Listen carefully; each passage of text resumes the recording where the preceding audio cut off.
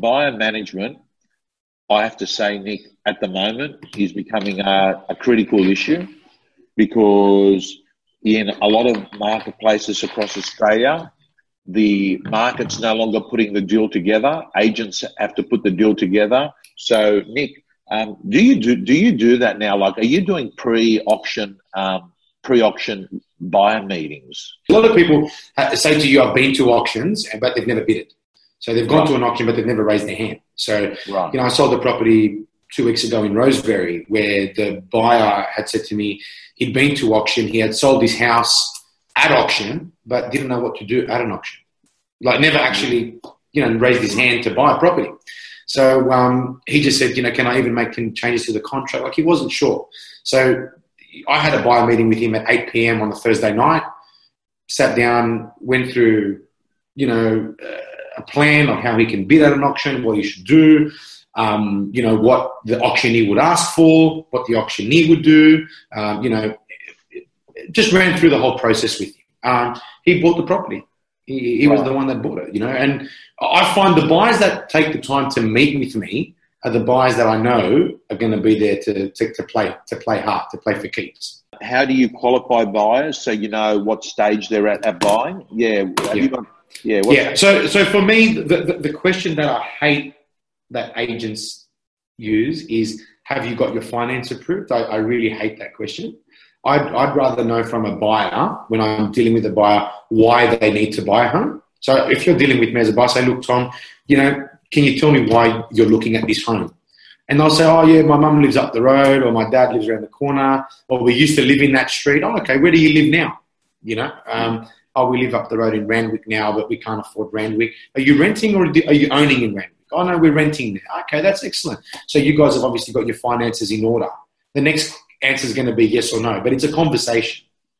You know what I mean? So you're not shooting there as if you're a reporter on the current affair. Exactly. Hitting these cold, bland questions to people. Okay. Exactly. So it's a conversation, but the main thing that I want to know is, why did you inquire about number 14 Garden Street? Like, what made you inquire about it? And if they tell me that their mother lives next door, well, guess what? I've probably found my buyer.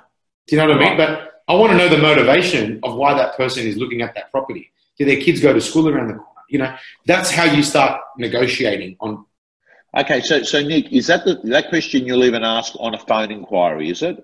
Yeah, 100%. What made you inquire about this property? Yeah. Got you. Do you treat first-time buyers differently to upsizers, downsizers, investors? No, not really, because for me, I think even if they're a first-time buyer, they're probably going to be better for me because they're easier to work with. They've never done it before. So if I sit down and give them a bit of time, they're going to listen to me. Does that make sense? Yeah. So, people love, the best thing you can give to someone is your time. So if I give a buyer my time, they feel special, and they feel good. So if you've ever gone to buy a car or a house or anything, the salesperson that gives you a bit of time and educates you makes you feel good, and you want to buy from them, you want to deal with them, you want to do business with them. Nick, you're right. Look, you're on track to write $1.2 million. I mean, what a lot of people don't know that you're in the southeast of Sydney, which is the beaches area. But it wasn't always the case because you were originally working in a totally different area, the western suburbs. In Fairfield, was it? Yeah, Fairfield, yeah. Okay, so there's, it's probably twice the price bracket that you're in now, double the prices? Yeah, easy, maybe triple. Okay. How long did it take for you to get cut through into the new area? 12 months. 12 months. That's all? Yeah. Okay. Can I ask, if there's a guy or girl watching this interview and they're in an area that they want to get cut through in those 12 months, What are the sorts of things that you were doing in those 12 months, Nick? That concludes the free video. As you can see, there are a number of ways that you can be successful in real estate, and the Real Estate Gym is basically making sure that we find everything that every top agent in the country is doing to be successful. Real Estate Gym members get all their tools, templates, all their scripts, all their information so they can design their own personal system to success.